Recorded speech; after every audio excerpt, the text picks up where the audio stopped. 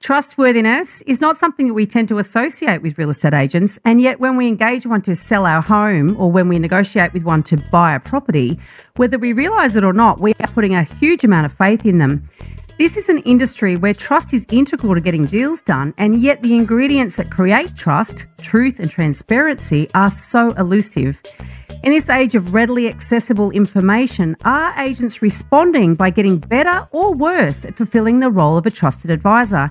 And as developments in technology and AI allow clever entrepreneurs to imagine other solutions, is there a chance that agents will ultimately be replaced by a more trustworthy digital solution? Welcome to The Elephant in the Room. This is the podcast where we love to talk about the big things in property that never usually get talked about. I'm Veronica Morgan, real estate agent, buyer's agent, co-host of Foxtel's Location Australia, and author of Auction Ready. And I'm Chris Bates, mortgage broker. Before we get started, I need to let you know that nothing we say on here can be taken as personal advice. We always recommend you engage the services of a professional. Don't forget that you can access the transcript for this episode on the website, as well as download our free full or forecaster report, Which Experts Can You Trust to Get It Right? theelephantintheroom.com.au. Today's guest is host of the Trusted Agent podcast, Sean Scoffield. Sean is also the National Sales Manager of Rezo, a digital real estate sales platform, and a business consultant currently working in the real estate space. We're curious about what the term trusted agent actually means. Are there any signs of players in the property industry who are replacing a profit-led approach to business with a purpose-led one? Or could a lack of trust and trustworthiness eventually lead to a major disruption? So we are really thankful for you coming on today to talk to us, Sean. This should be a nice, meaty chat. It's my pleasure. Thanks for having me along, Veronica and Chris. I'm happy to be here. Thanks for coming, Sean. I guess we'll just start with the big one. I mean, do you think there's a bit of a trust issue in real estate? I mean, bigger than other industries, I guess? Or do you think it's like a systemic problem, I guess, that's hard to get rid of? It's an interesting one. I think when you look at sales component across any industry, there's going to be a fundamental distrust because you're going to someone to purchase something, whether it be a product or a service, and you're relying on that person to give you exactly what you need. But there is that other side where there's something in it for them. They're earning money off selling something to you. So because of that little divide, I think that's the little period of unknown as to how do I know what you're telling me is actually true? And if this is actually right for me, or are you just trying to line your own pockets? So I don't think it's systemic only or only in real estate industry. I think it's actually a problem across many sales industries. But do you think it's more prolific in the real estate industry though? Do you think that decades of this building and it's the constant games where people have been on the buy side, then people have been on the sell side, and they're like, well, I actually don't even know if the agent was telling me the right thing when they were selling my property. And it's kind of like a journey, isn't it? It certainly is. And the real estate industry, I think they cop it. It doesn't matter what I think as such. I've been in the industry and working with real estate agents for about 7 years now. I've worked with some great trusted real estate brands, Harcourts, LJ Hookers, and worked with many principals and directors and across property management and sales agents. In my own experience, I haven't seen that lack of trust is well-deserved. But the public perception is that you can't trust real estate agents. And that's really what matters most. And that's why I started the Trusted Agent podcast, is because whether or not you as an agent think that, oh, well, that doesn't pertain to me. That has nothing to do with me. Surely I'm trusted. That doesn't even matter. It's about the public perception that you're going to be facing someone that right off the back foot may not trust you. And what can agents do about that to break down those barriers and build trust and earn the trust of both vendors and buyers? How do you determine who's a trusted agent? So if you're going to interview people on your podcast, for instance, do you not worry about that and sort of try to work it out while you're interviewing them? Or do you have sort of a criteria you use beforehand? I actually, it was a very interesting question. There were some people that I thought, oh, I don't know if they're going to be on the top of my list. And that was probably not well-deserved. And I think it's because it could be the persona or it didn't match what I was trying to go for with the look and feel, or their Instagram was showing something different from what I was really trying to get to. But I did go into the Trusted Agent podcast for two reasons. One, I wanted to really open up the conversation of how do we solve this public perception? What can agents do to get in the driver's seat? And two, I wanted to hear from both sides, or not just from real estate industry. I wanted to hear from people, experts in their field outside of the real estate industry, and what they thought agents can do as well. Because I don't think if you go too secular, you only come up with one version of the truth. But on the real estate side, I looked for people that had great reputations, people I'd known for 7 years and had been in the industry for decades as well, and had good reputations of leading teams, both internally and with their customers as well. So my list was very targeted for season 1 of the Trusted Agent podcast, and I got to meet some great people. So what were some of the main things you think that real estate agents have changed in their process, or their beliefs around how they, conduct themselves, or what are they doing that are elevating themselves in the consumer's eyes to be more trusted? I think a lot of them are stripping the layers back of what it means to be a real estate agent. The flash and dash of cash and cars and big watches and promoting yourself and or sales at no cost and working the barbecue line at a local family, all that's kind of stripped away. I think they've become more human and therefore more approachable. And what I see where a lot of agents and a lot of people in the real estate industry, not just agents, I see a big shift in creating value first, giving away insights and data, information that people are asking for first before asking for business. And I think that's been a big fundamental change. Whereas I think a lot of people led with a business card. Yeah. You got to work with me. I'll get you the best price, or I'll get you the best deal, or stick with me. It's about, well, hold on. I'm not sure if I'm the right fit for you yet. Let's get to know each other. But tell me what's important to you right now, and let's see if I can help you and deliver that to you. And by doing so, well, then you can decide if I'm the right fit for you. It's an interesting one. I think some agents do that very well and authentically, and I think some people still use it as a bit of a tactic. Well, the problem is, I guess, when they're so rehearsed, and that's really when it comes off as inauthentic, because and from I'm a salesperson, and I know that you've got to understand what you're saying, and you've got to say it succinctly, and you've got to have clear talking points, and you've got to have clear value proposition, all that sort of stuff.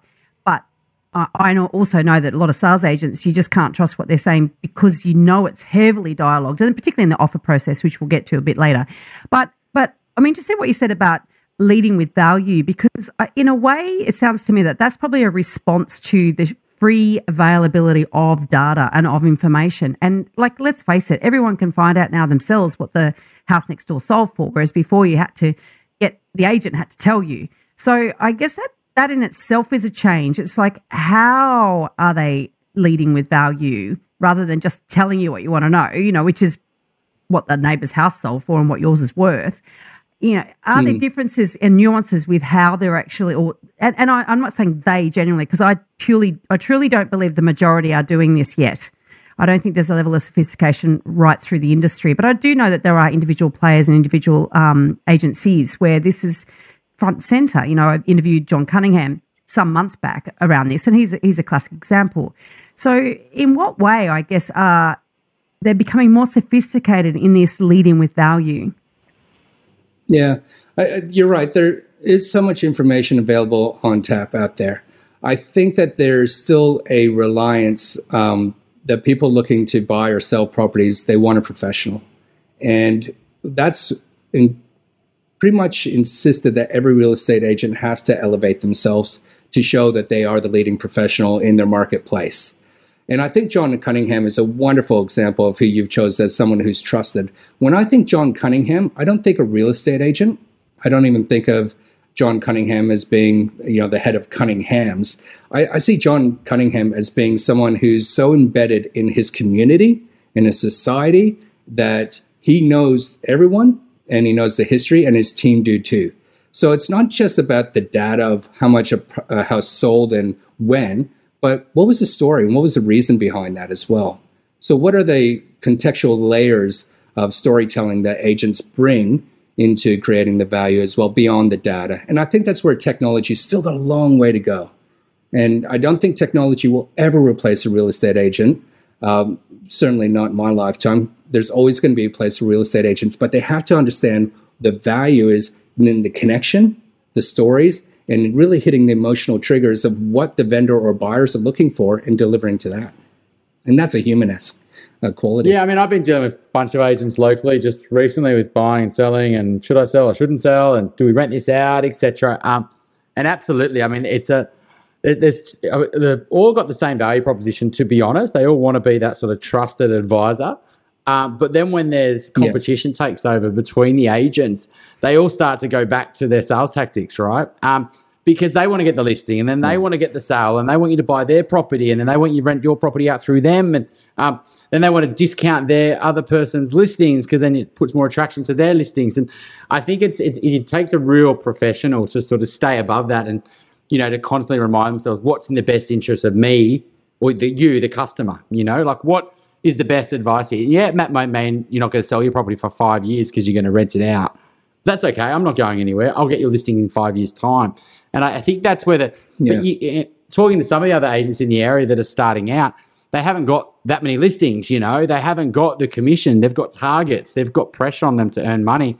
The sort of principals of the agencies are sort of doing okay, and they know that they've got the profits of the business. But there's that problem as well where I think the competition element is just so rife, right? Because it's like a lot of industries, you're competing across a whole nation, right? But in agency world, you're competing in a pocket in a suburb, and if you don't get the listing, your competition gets the listing, and then they get ahead of you, and then you've got to fight back. It's so rife. I was just blown away. Personal. Yeah, and it is. It's really individual as opposed to corporate, isn't it? Yeah, and you know what? But does it have to be? You know, listening to you speak then, Chris, I was just thinking about in every company, a brand recognized company, whether it be Coke, Cadbury, or McDonald's or whatever, they know exactly who their target market is. They know what type of customers are attracted to them and the value and service that they deliver to that customer. It's very clear, and they never go off script. I was once earlier in the year, talking to a real estate agent who was trying to define or decide where to invest their most time. And I just asked a couple simple questions. I said, who has been the best vendor that you've had over the last year or two? And what were the reasons why? And she went through and told me the reasons. And I said, okay, now what came out of that was, they were in this particular profession. They were really low maintenance. They earned this much money. They were looking for this type of property. And they wanted this price. And they were very clear about what they wanted. I said, that's your ideal customer. Now, can you get testimonials? Because we tend to flock together. And that person went on to go get more leads of that like customer and is now setting herself on a part of a brand journey for herself, who she's going to be recognized for in this little private segment. And it's really interesting that not many agents are seeing themselves as a professional brand or setting themselves apart or above their competition. But if you think about some of the top agents in Australia and what they do, that's exactly what they do. They know they may not be for everyone, and that's okay. But they're very clear on who they are for and who they're not for and what they're all about and what they're going to deliver. The thing is, though, I know the top list and the ones in Sydney, I pretty much know them all and I know the way they operate. They're not all trustworthy, I was talking to one agent, and this one didn't make the podcast. It might make it in season 2. I'm not sure yet. And it was an interesting one. This character was polarizing. Could certainly divide a room. But what I found was really unique about talking with this real estate agent is they were very clear about who they are, who they were for, and what they were going to deliver, and the tactics that they were going to use. Now, they didn't hide anything back from the vendors. Like, this is me, like it or love it, but I'm going to get you the best price by doing this. Now, you didn't particularly like this guy. He wasn't a warming nature. But did I trust him? Well, he was so brazen and blunt. Yeah, I kind of did in that element. Now, if I was a buyer on that side, I don't know if I would. But from a vendor's point of view, I felt he was pretty trustworthy. So I guess it depends. Are you trusted from everyone or just the people that you're working with in that relationship? It's an interesting one. Which is a very good point, actually, because, and what I'm at great pains to remind everybody, particularly Home Buyer Academy, which is the course for first home buyers, is the agent is working for the owner, the vendor. Their job is to get the best price. The job is to sell the house. And you've got to understand that their job is to help you only as so far as that they achieve what their responsibility is for the vendor. However, there is this concept of buyer beware, which varies in its degree of, risk for buyers in different states. Like Queensland, that they get the least amount of information, and New South Wales and Victoria buyers get quite a high amount of information. But buyer beware does exist, i.e., that the responsibility lies with the buyer to actually cover off all their due diligence. And most, let's face it, don't have the faintest clue what they should be doing. So they are unmatched, at the end of the day. But there's this expectation that they should be able to trust the agent. Now, my jury's out on this. I'm a buyer's agent. I'm also a licensed real estate agent. I was a sales agent. I get it. I totally get the way the whole thing works. And I think that buyers do need to take responsibility for what they need to do, to make good decisions, I should say. However, you're spot on. Oh, go on. Yeah. However, I also know, and I'm dealing with agents day in, day out, and I know which ones I can trust to do certain things. It doesn't make them trustworthy. It's just that I can trust their behaviour because it's consistent, Yes. And so there's so many aspects to this idea of trust. So behaving in a consistent way, like that person you're referring to, and in fact, just the way you've described that person, I think I know exactly who that person is. Behaving in a certain way that is consistent, I don't know whether that fulfills the category of trustworthiness. You know what I mean? Because the problem is being totally trustworthy is actually not necessarily doing their job. I want to back up. I think it's wonderful that you're doing your courses for buyers. And I think that it's also wonderful you're a buyer's advisory as well. I did interview 2 other buyer advocates, and they say consistency was also the number one issue of why people don't trust real estate agents.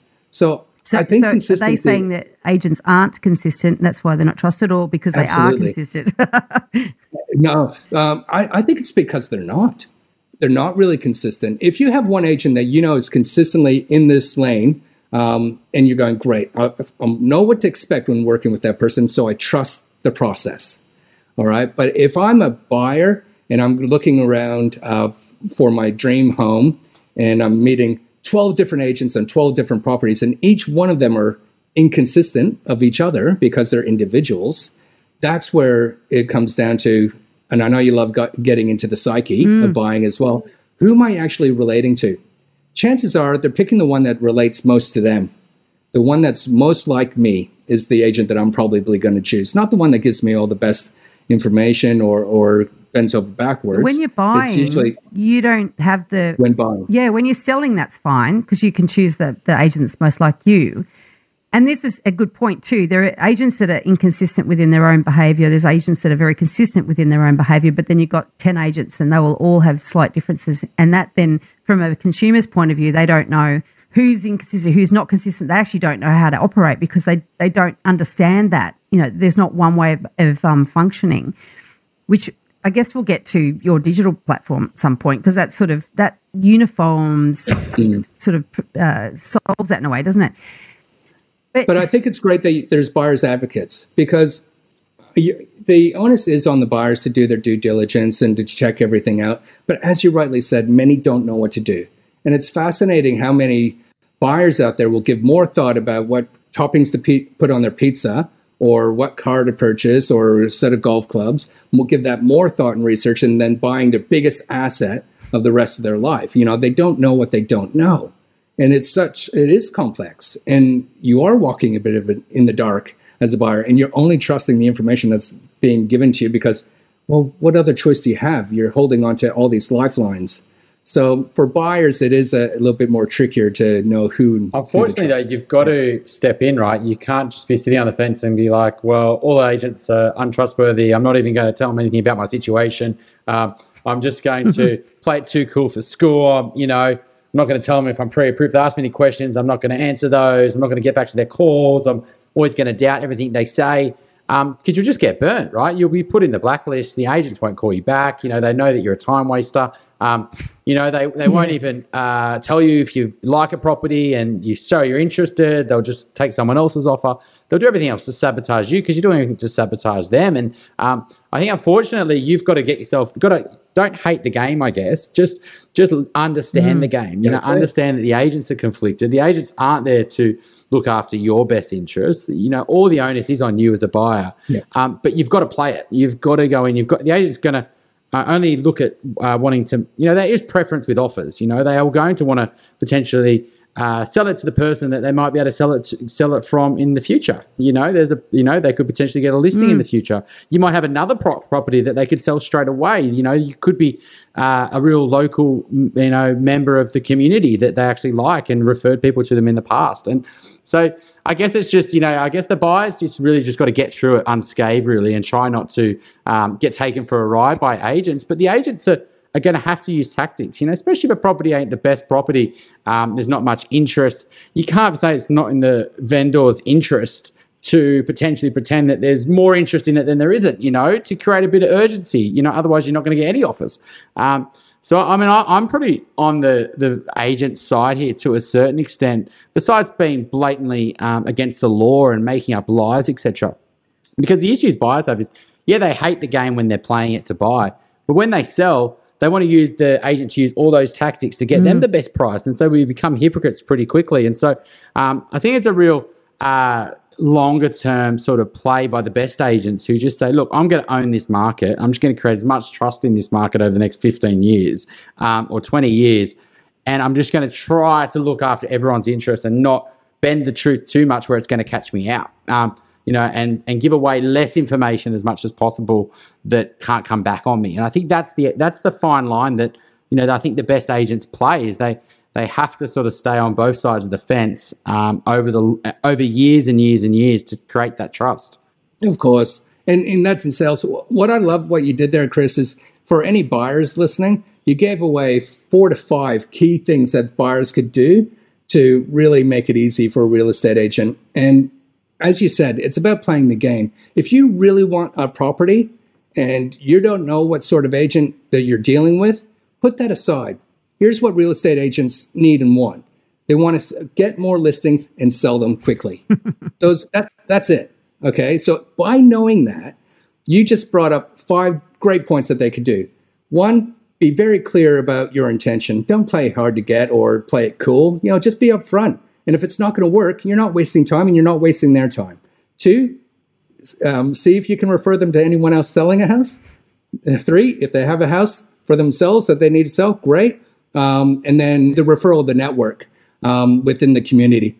If you have a strong standing in the community of a club work and say, look, I'm happy to pass them. Do you have any business cards? I mean, be memorable to the agent and they might look after you and say, you've got to kill them with kindness. But I love those points. This is interesting, though, because you've just latched on a whole bunch of things that a buyer can do to ingratiate themselves with an agent and hopefully get favourable treatment, which isn't necessarily the agent doing the right thing in terms of their vendor, but it's doing the right thing in terms of themselves. So here we get back to this trustworthiness thing. And it is true. You've got to sort of try and work out what it is that the other person wants and then deliver it to them, right? But therein lies the problem here, right? Everyone's trying to do they're trying to get what they want by delivering what somebody else wants. And that also works in a hot market. And what about a buyer's market? So, you know, we're certainly I'd say we're into a buyer's market now. We've got clearance rates sitting in the low 50s in Sydney anyway. And across the country, there's certainly a lot more in favour of the buyer. However, still, we've got a problem trying to find quality stock, but that's beside the point for this argument. The thing is that there's not as many competitive offer scenarios. You know, when you got a situation where 50% of auctions are passing in, or 45% of auctions are passing in or being withdrawn, then, you know, that's the point of where the gloves are off and the blindfolds are off and everyone knows the truth of it. Now, this is, I guess, where it's good to introduce the idea of Rezo, which is your platform, because this is like an offer platform, a multiple offers platform, isn't it? It's almost like an auction type platform. Now, I always wonder about this because everyone wants transparency when it's a hot market. And in fact, agents hate these competitive bidding scenarios as well because they're painful and they always come off looking bad. And if for every 10 bidders you've got, 8, 9 hate you. And one's happy, but they might not even be happy because then they felt like they paid too much. So, you know, like it's pretty thankless. They get to list plenty of properties. They get to sell them quickly, but no one likes them. Then the market turns. The vendors need them more because, you know, a good agent will guide well, but some of them still are useless. And And the buyer doesn't need the agent at this point of time because the buyer then plays hard to get and becomes a real pain in the neck. And so how does a platform like Rezo, which is really a transparent offer platform, do they just take themselves off that when it becomes a buyer's market and there's only one buyer per property? I mean, how does that transparency work? Does it work in good times and bad times, or is it something that they can turn off and on as suits them? Yeah, it does. In terms of Rezo, it was initially designed to be a offer management system. And what we certainly saw the heyday when there's so much competition, in particular Southeast Queensland and Sydney markets going. And the agents did love it because we did have 80 offers on one property, within the week. It was ridiculous amounts. And an agent wouldn't otherwise be able to manage all that, no matter how big their notebook is or scraps of paper on the passenger seat. That really lets people down because people get missed. So Rezo was developed with that in mind to give everyone fair and equal opportunity to submit an offer on their dream home. And what our platform does is it invites all buyers to register on that particular property on the platform and submit their offers. And we ask, I'll just pause there, I'll back up in a second. Now, what that does is through the automations and the reporting and the agent remaining in the driver's seat and click of the button, they can control everything, the negotiations and the discussions, but it keeps everyone on the same page and taken along the journey of where the property's at. And that no one gets missed. And that right there was able to provide a great deal of trust. And through that transparency of knowing where their offer sits in relation to all other offers without disclosing price, still putting the real estate agent in the driver's seat. So it ranks them. So that's really... Are you saying it ranks them without divulging the price? It ranks them without disclosing price. Yeah, interesting. Now we saw that the markets traditionally in Australia have been a buyer's market over time. So what we needed to do was we needed to build out the functionality of the platform to provide greater value to the real estate agent. So we do have automated reporting. We do have a documents portal that people can access documents without having to bother the real estate agent. We do have a lot of processes that helps manage any and all interested parties, even vendors as well. Now, so when we see the market changing conditions come down, the platform still has relevance, because it still saves the agent time and effort, but still keeps them in the driver's seat.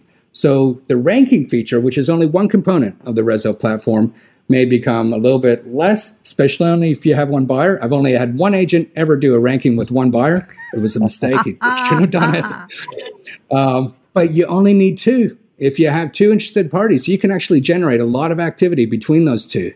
I had one agent that only had 3 buyers on a property. One was really kind of off the fence or playing hard to get and just not getting involved.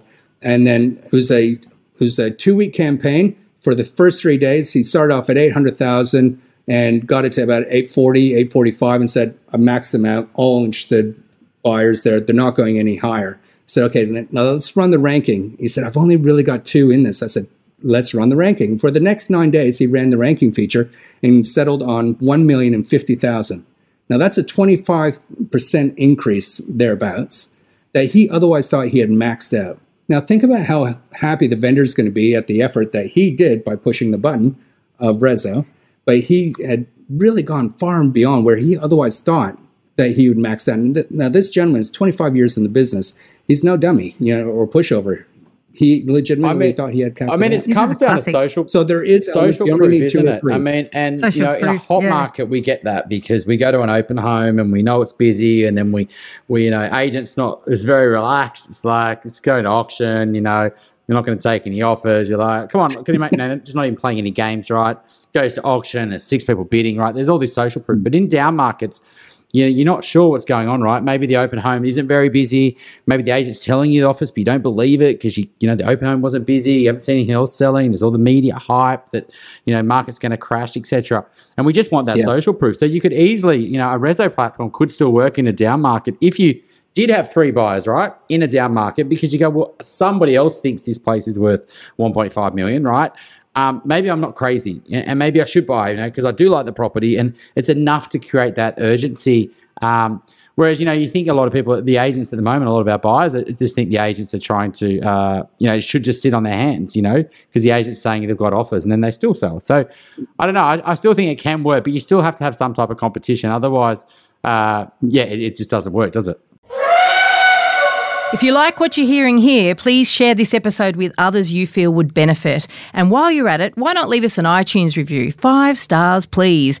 Every review helps make it easier for other people to find us and hear what our amazing guests have to say. We love hearing your questions and we're planning more listener Q&A episodes. Please send your questions in. You can send them via the website, which is theelephantintheroom.com.au, or directly via email to questions@theelephantintheroom.com.au.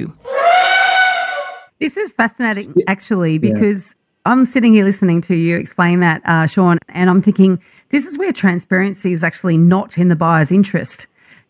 Some buyers will get spooked and then second guess the agent and go, they're bluffing, blah, blah, blah, and they might pull out. Whereas if total transparency gets to that sort of eBay bidding type thing, whereas you can actually see and you got time and the clock starts ticking, and every time there's like those online auction platforms, every time the final bid's put in, the clock resets for 5 minutes. It gives you 5 more minutes to think about loss aversion and have all those behavioural biases kick in, and then you go, okay, one more. I know I bought art online like this. It's very compelling.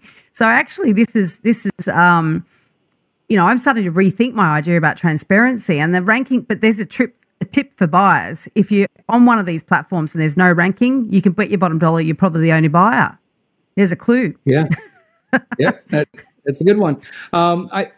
First of all, I like that. And I was concerned about how buyers would react, to the ranking feature. Total transparency. I was concerned that some buyers would go, this is ridiculous. I'm 7th.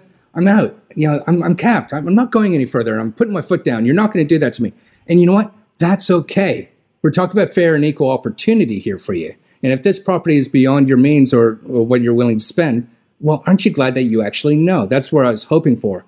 We do an NPS, Net Promoter Score, in Rezo as well. And we ask buyers their comments, how did they like the platform? And the feedback has been very good. Love the transparency. Love being kept up to date. At least I know. When we got negative feedbacks, it was usually something that the agent had not done, or didn't keep them in the loop, or didn't use the functionality of Rezo to its full extent. So it comes back to the human elements, not the technology.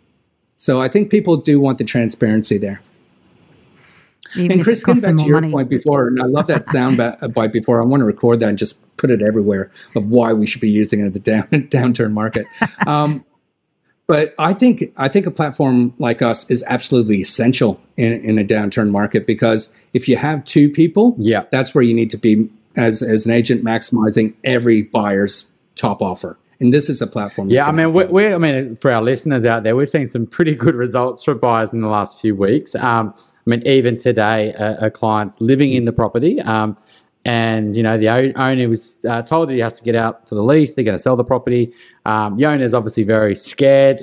It's a pretty good asset. It's a house on a good street. There's nothing really fundamental. It needs a bit of work, but, so it probably would struggle a little bit on the market just because of the amount of work that it needs, but it's a great piece of land. And just the fear in the vendor, right? The fear in the vendor that by the time they get it to market, by the time they do these renos to get it up to speed, it's going to potentially be next year. They think it's worth closer to 2 mil, and their budget's only, a bit lower than that, quite a bit.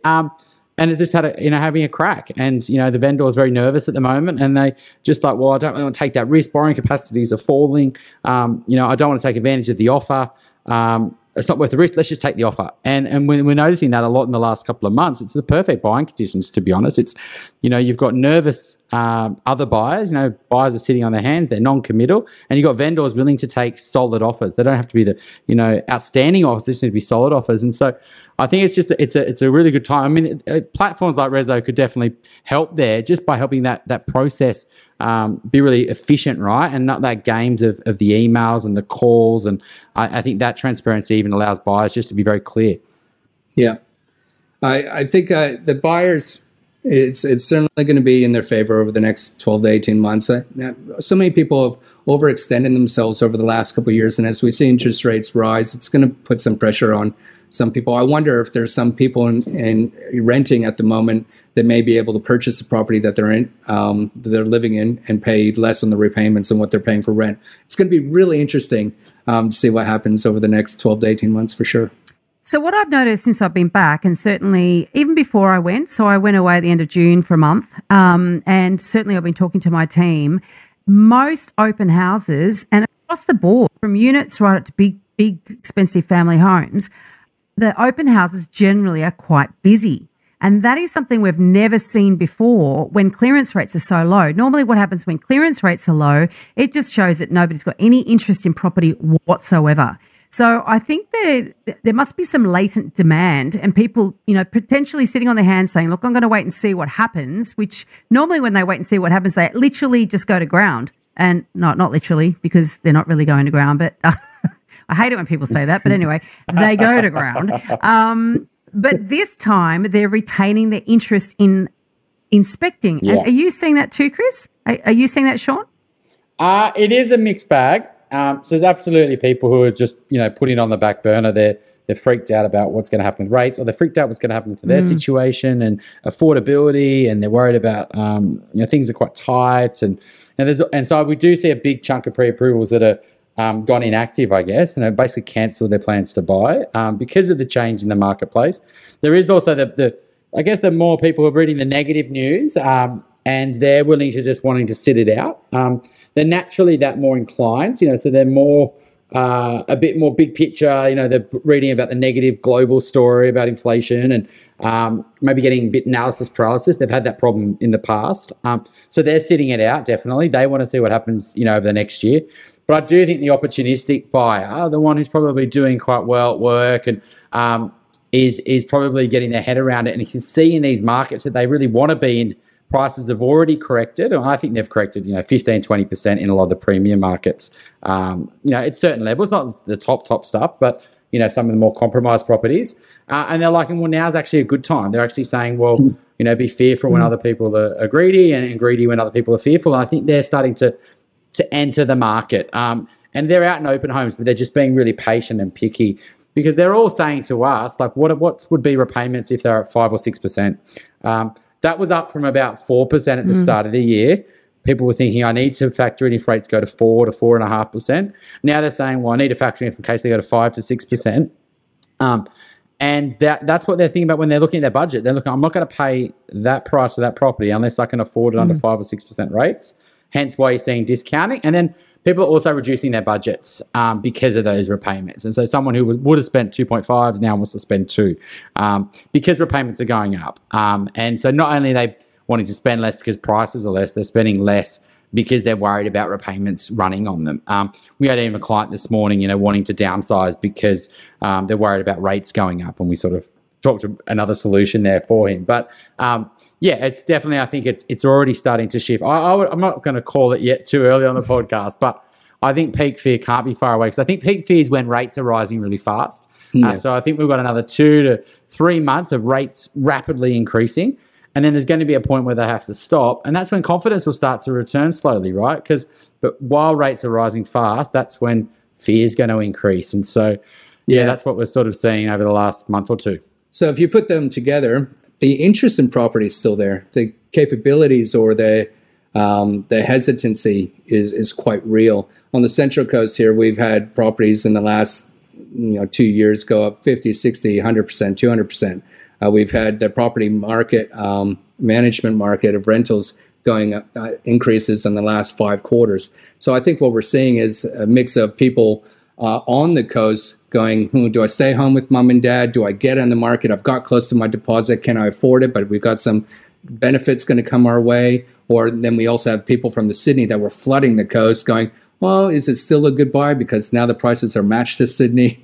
So I think right now everyone's just kind of holding, but the interest, I believe, is still real. And getting back to the sort of the theme of this episode, which is around trustworthiness and agents.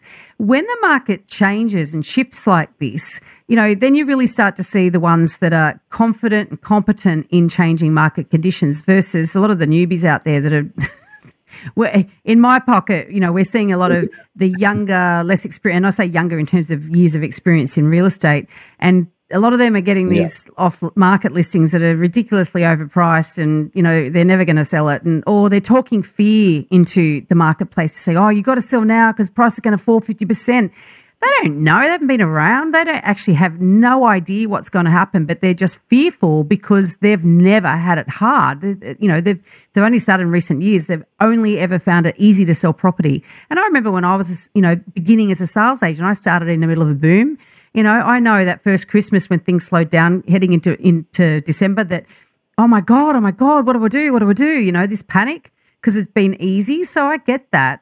But also one thing I've noticed with some agents who have been around a long time might even be perceived as being trustworthy. But that sort of old thing, you can have 20 years experience, you can have 1 year's experience 20 times. You keep doing the same thing over and over and over. You don't actually develop. You don't actually expand your knowledge or your repertoire.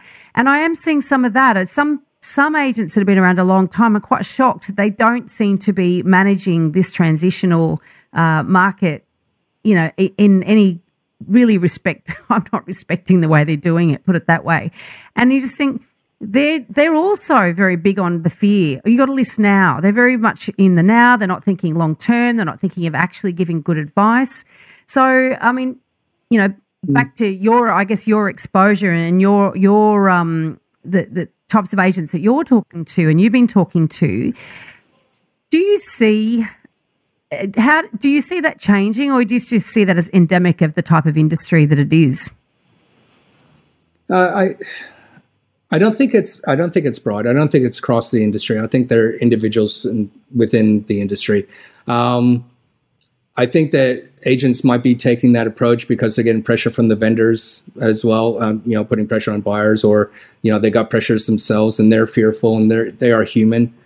So there might be some elements, but the agents that I feel that are most trusted in an environment like this are probably the ones that are most calm.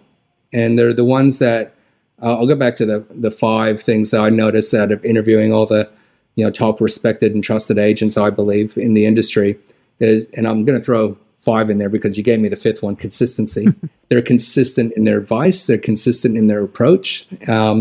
They're authentic. They're true to themselves. They do what they say they're going to do when they say they're going to do it. And they really form a strong connection. Now, connection for me is key. And when we saw it through the COVID pandemic, the couple times, some agents that was the best years because they actually picked up the phone and they stayed connected with everyone and they pushed on through. Whereas some agents said the sky was falling and going to drastic measures. Some were going, no, I've got this. I'm just making more calls. What's interesting, though, is after the pandemic and everything kind of settled, people went back to their old ways, except for some agents. They kept up the good behaviors that, really excelled them along. So I think if you're a vendor and you're looking to choose an agent, don't fall into the hype of media or even what you're hearing from agents. Look for the people that are calm and that have been consistent with the delivery of the service and the advice that they've been giving you, and look for those other elements. Are they following up with what they say they're going to do when they say they're going to do it, and do they actually seem like they care for you as well? I'll add one for you. If you look, I would say that if you're looking at choosing an agent to sell your house at the moment, a really good sign is how many of their properties are actually selling, and this is all about how they're guiding their owner and how they're pricing the property in the outset, how they're actually from the appraisal process, and also how trusted they are by their vendor as the market moves, as the market adjusts, whether the vendor trusts them in their guidance and whether they're strong enough to give good guidance around pricing. Because if you get the pricing wrong in these sort of market conditions, you're not going to be selling. Or when you do ultimately sell, you're going to cost yourself a hell of a lot more money than you would have if you got the pricing right at the beginning. So those agents who can't manage those vendor expectations, or they buy the listing, or they're too pally, they're too connected. And so we have lots of different avatars for different types of agents in our office, and one of them is a defender. and they defend that property. It's definitely worth that money. And they and the vendor often link arms. They're both defending it together against what? The market. Well, I'm sorry. And when the market's like this, the market will tell you what it's worth, not you two, And so we are seeing some agents where they're chalking up quite a lot of properties that are taken off the market and versus others that aren't. And, you could argue the others that aren't are more snaky. They're better at crunching people. But I do believe that guidance and that trustworthiness at the outset, getting the pricing right, is absolutely critical to success in tight market conditions.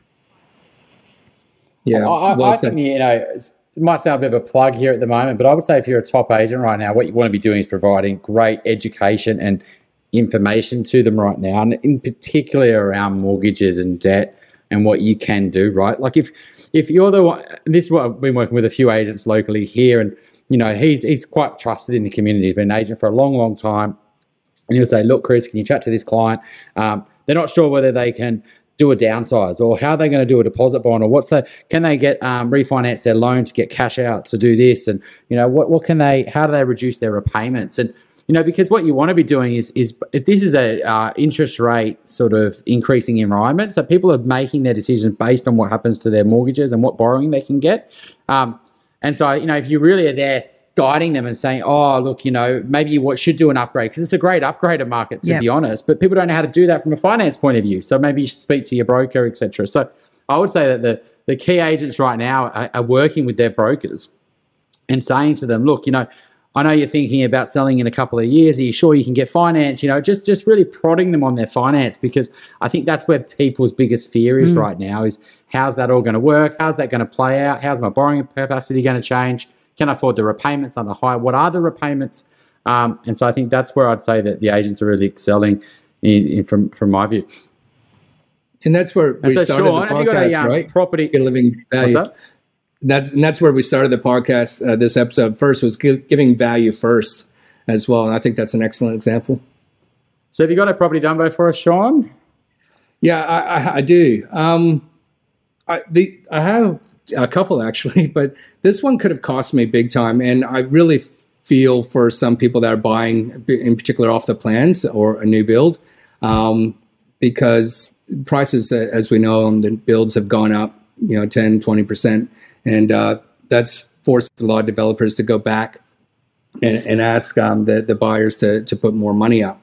And some people were really maxed out. So I was fortunate enough I bought 2 investment properties last year, and in the agreement, I struck out the clause, saying the price adjustments. I said, no, it's got to be set price, because I knew that I was maxed out, but I'll move the sunset period back by 12 months. So if prices of materials do go up, you can take your time and just take longer to build, but I'd rather wait than pay any more up front. And that's exactly what happened. So our developers have gone, you know what, we're going to work somewhere else. We've already got the tools on that, and we'll come back and finish this job in the additional year. So that saved me loads, like $50,000, $60,000 right there. So I'm glad I did that. I guess the advice would be is just always protect against the downside as well. So the property Dumbo is what is that the well, you did win a Dumbo because you got these clauses that you want.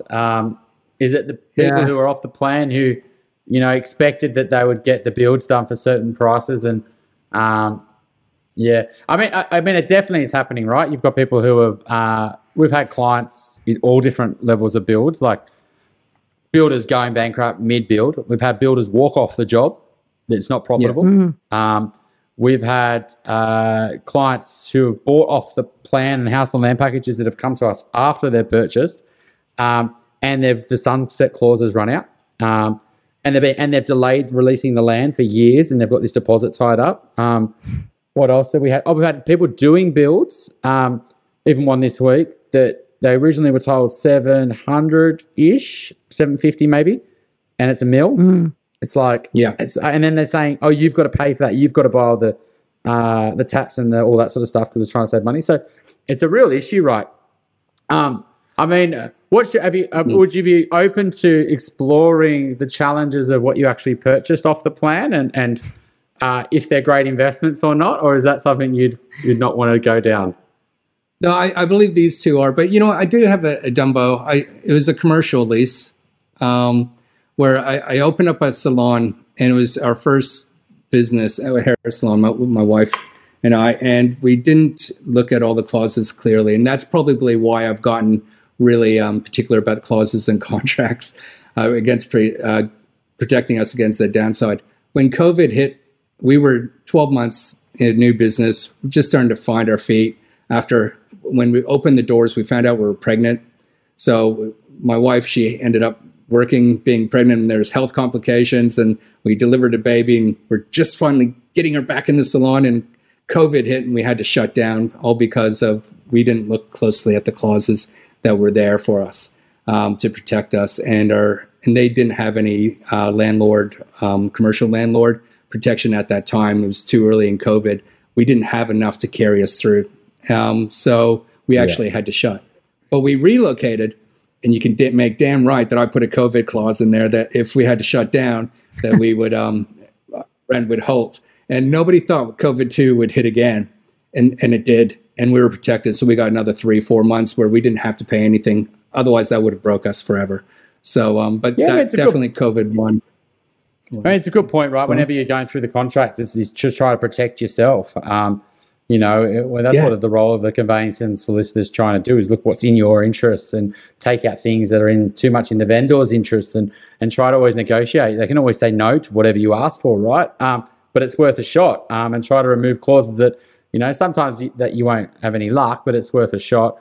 I think the other thing around off the plan is we're seeing is borrowing capacities are really falling for clients, like dramatically, because every 1% increase in interest rates reduces borrowing capacities, 10%. And so we're talking rates potentially going to increase from, 0, let's call it, which is to maybe 3% at the RBA, right? Like this is worst case, let's say, or maybe around that. So it's a 30% reduction to borrowing capacities, which is massive. And so if you say that off the plan buyer a couple of years ago who bought and they're earning the same amount of money and they went pretty close to their max, they're going to have no chance of settling on this property because their borrowing capacities aren't going to keep up unless they've had pay increases and things like that. Plus, you're going to have valuation issues. I might be calling you yet, Chris. Yeah, not saying just for you, but it's what we're definitely going to see in the off-plan space. Plus, we're going to get valuation issues because of the fear in the marketplace. And finally, we're getting banks already changing LVRs around high density. Really? We had a client this morning where a pretty commercial bank, to be honest. I was in the bank's interest here. It was a bit frustrating for our client. They said they would do an 80% LVR on refinancing one of their properties, and then they came back after they looked at it and said, no, we're only going to do 70% on it because it's not a great asset, right? And so they're like, well, why would we want to do an 80% on a falling market on that? And so I think you're going to see LVR reductions. So the off-the-plan sector, it's already had a pretty bad run. It's not made much money in the boom. And finally, it was starting to get a bit of steam, and then it's been hit with all these forces around lending. And so, I think the building industry's got some pain ahead. Well, I still remember seeing all those articles in 2018, really, about all the settlement risks, all the high-rises, all the house and land packages that people couldn't actually borrow what they'd agreed to pay because their lending capacity changed, with the restrictions, the APRA restrictions combined with falling valuations. So that is a huge risk with buying off the plan, that we're not fans of it, just so you know, Sean. I'm not sure if you listen to some of our episodes where we do talk about buying off the plan. There's so many risks. But in fact, Megan and I on Your First Home Buyer Guide podcast, we did an episode, we're talking about sunset clauses, because I think you're in Queensland, aren't you? No, I'm Central Coast, New South Wales. Sorry. I thought you said, yes, of course. But in Queensland, there was a young first home buyers who appears to have actually signed a contract on a brand new property, off the plan before COVID, I think, or in 2020 perhaps, and they shortened the sunset clause. For whatever reason, it doesn't appear that they got legal advice on this. There's no mention in this article, but they shortened the sunset clause. Their argument was, it should be finished by then. Not realising the sunset clause is there to protect them, talk about a Dumbo. Yeah. And, of course, then the developer hasn't been able to complete for lots of reasonable reasons like, floods and weather, COVID and supply issues and et cetera, et cetera, et cetera. And and basically the developer took advantage of the fact that the sunset clause had expired and rescinded the contract, sold to somebody else for more money. Really terrible story, but it's a situation where this young couple thought they knew, well, they must have thought they knew better and didn't realise that was a clause there actually to protect them. So there's a Dumbo for you. All right. Well, listen, Sean, thank you so much for coming and chatting to us and for bearing your soul and being prepared to have us have a bit of a go at you about buying off the plan. No problems at all. Awesome, Sean. Thanks that's all good. And thank you both very much for having me along. And I might still be calling you guys for some advice in the future. So thanks very much for that. See you later. If you're looking to buy your dream home or an investment property in Sydney's inner west, eastern suburbs or North Shore, my team and I can help you buy without regrets. Reach out via my website, gooddeeds.com.au. If you're looking to buy your first home, thinking of upgrading into a new one, or purchasing an investment property anywhere in Australia, my team love to carefully guide you on this journey. And most importantly, get the finance right. Reach out via our website, wealthful.com.au. Thanks for joining us. We'd love to see you again. And remember, don't be a Dumbo.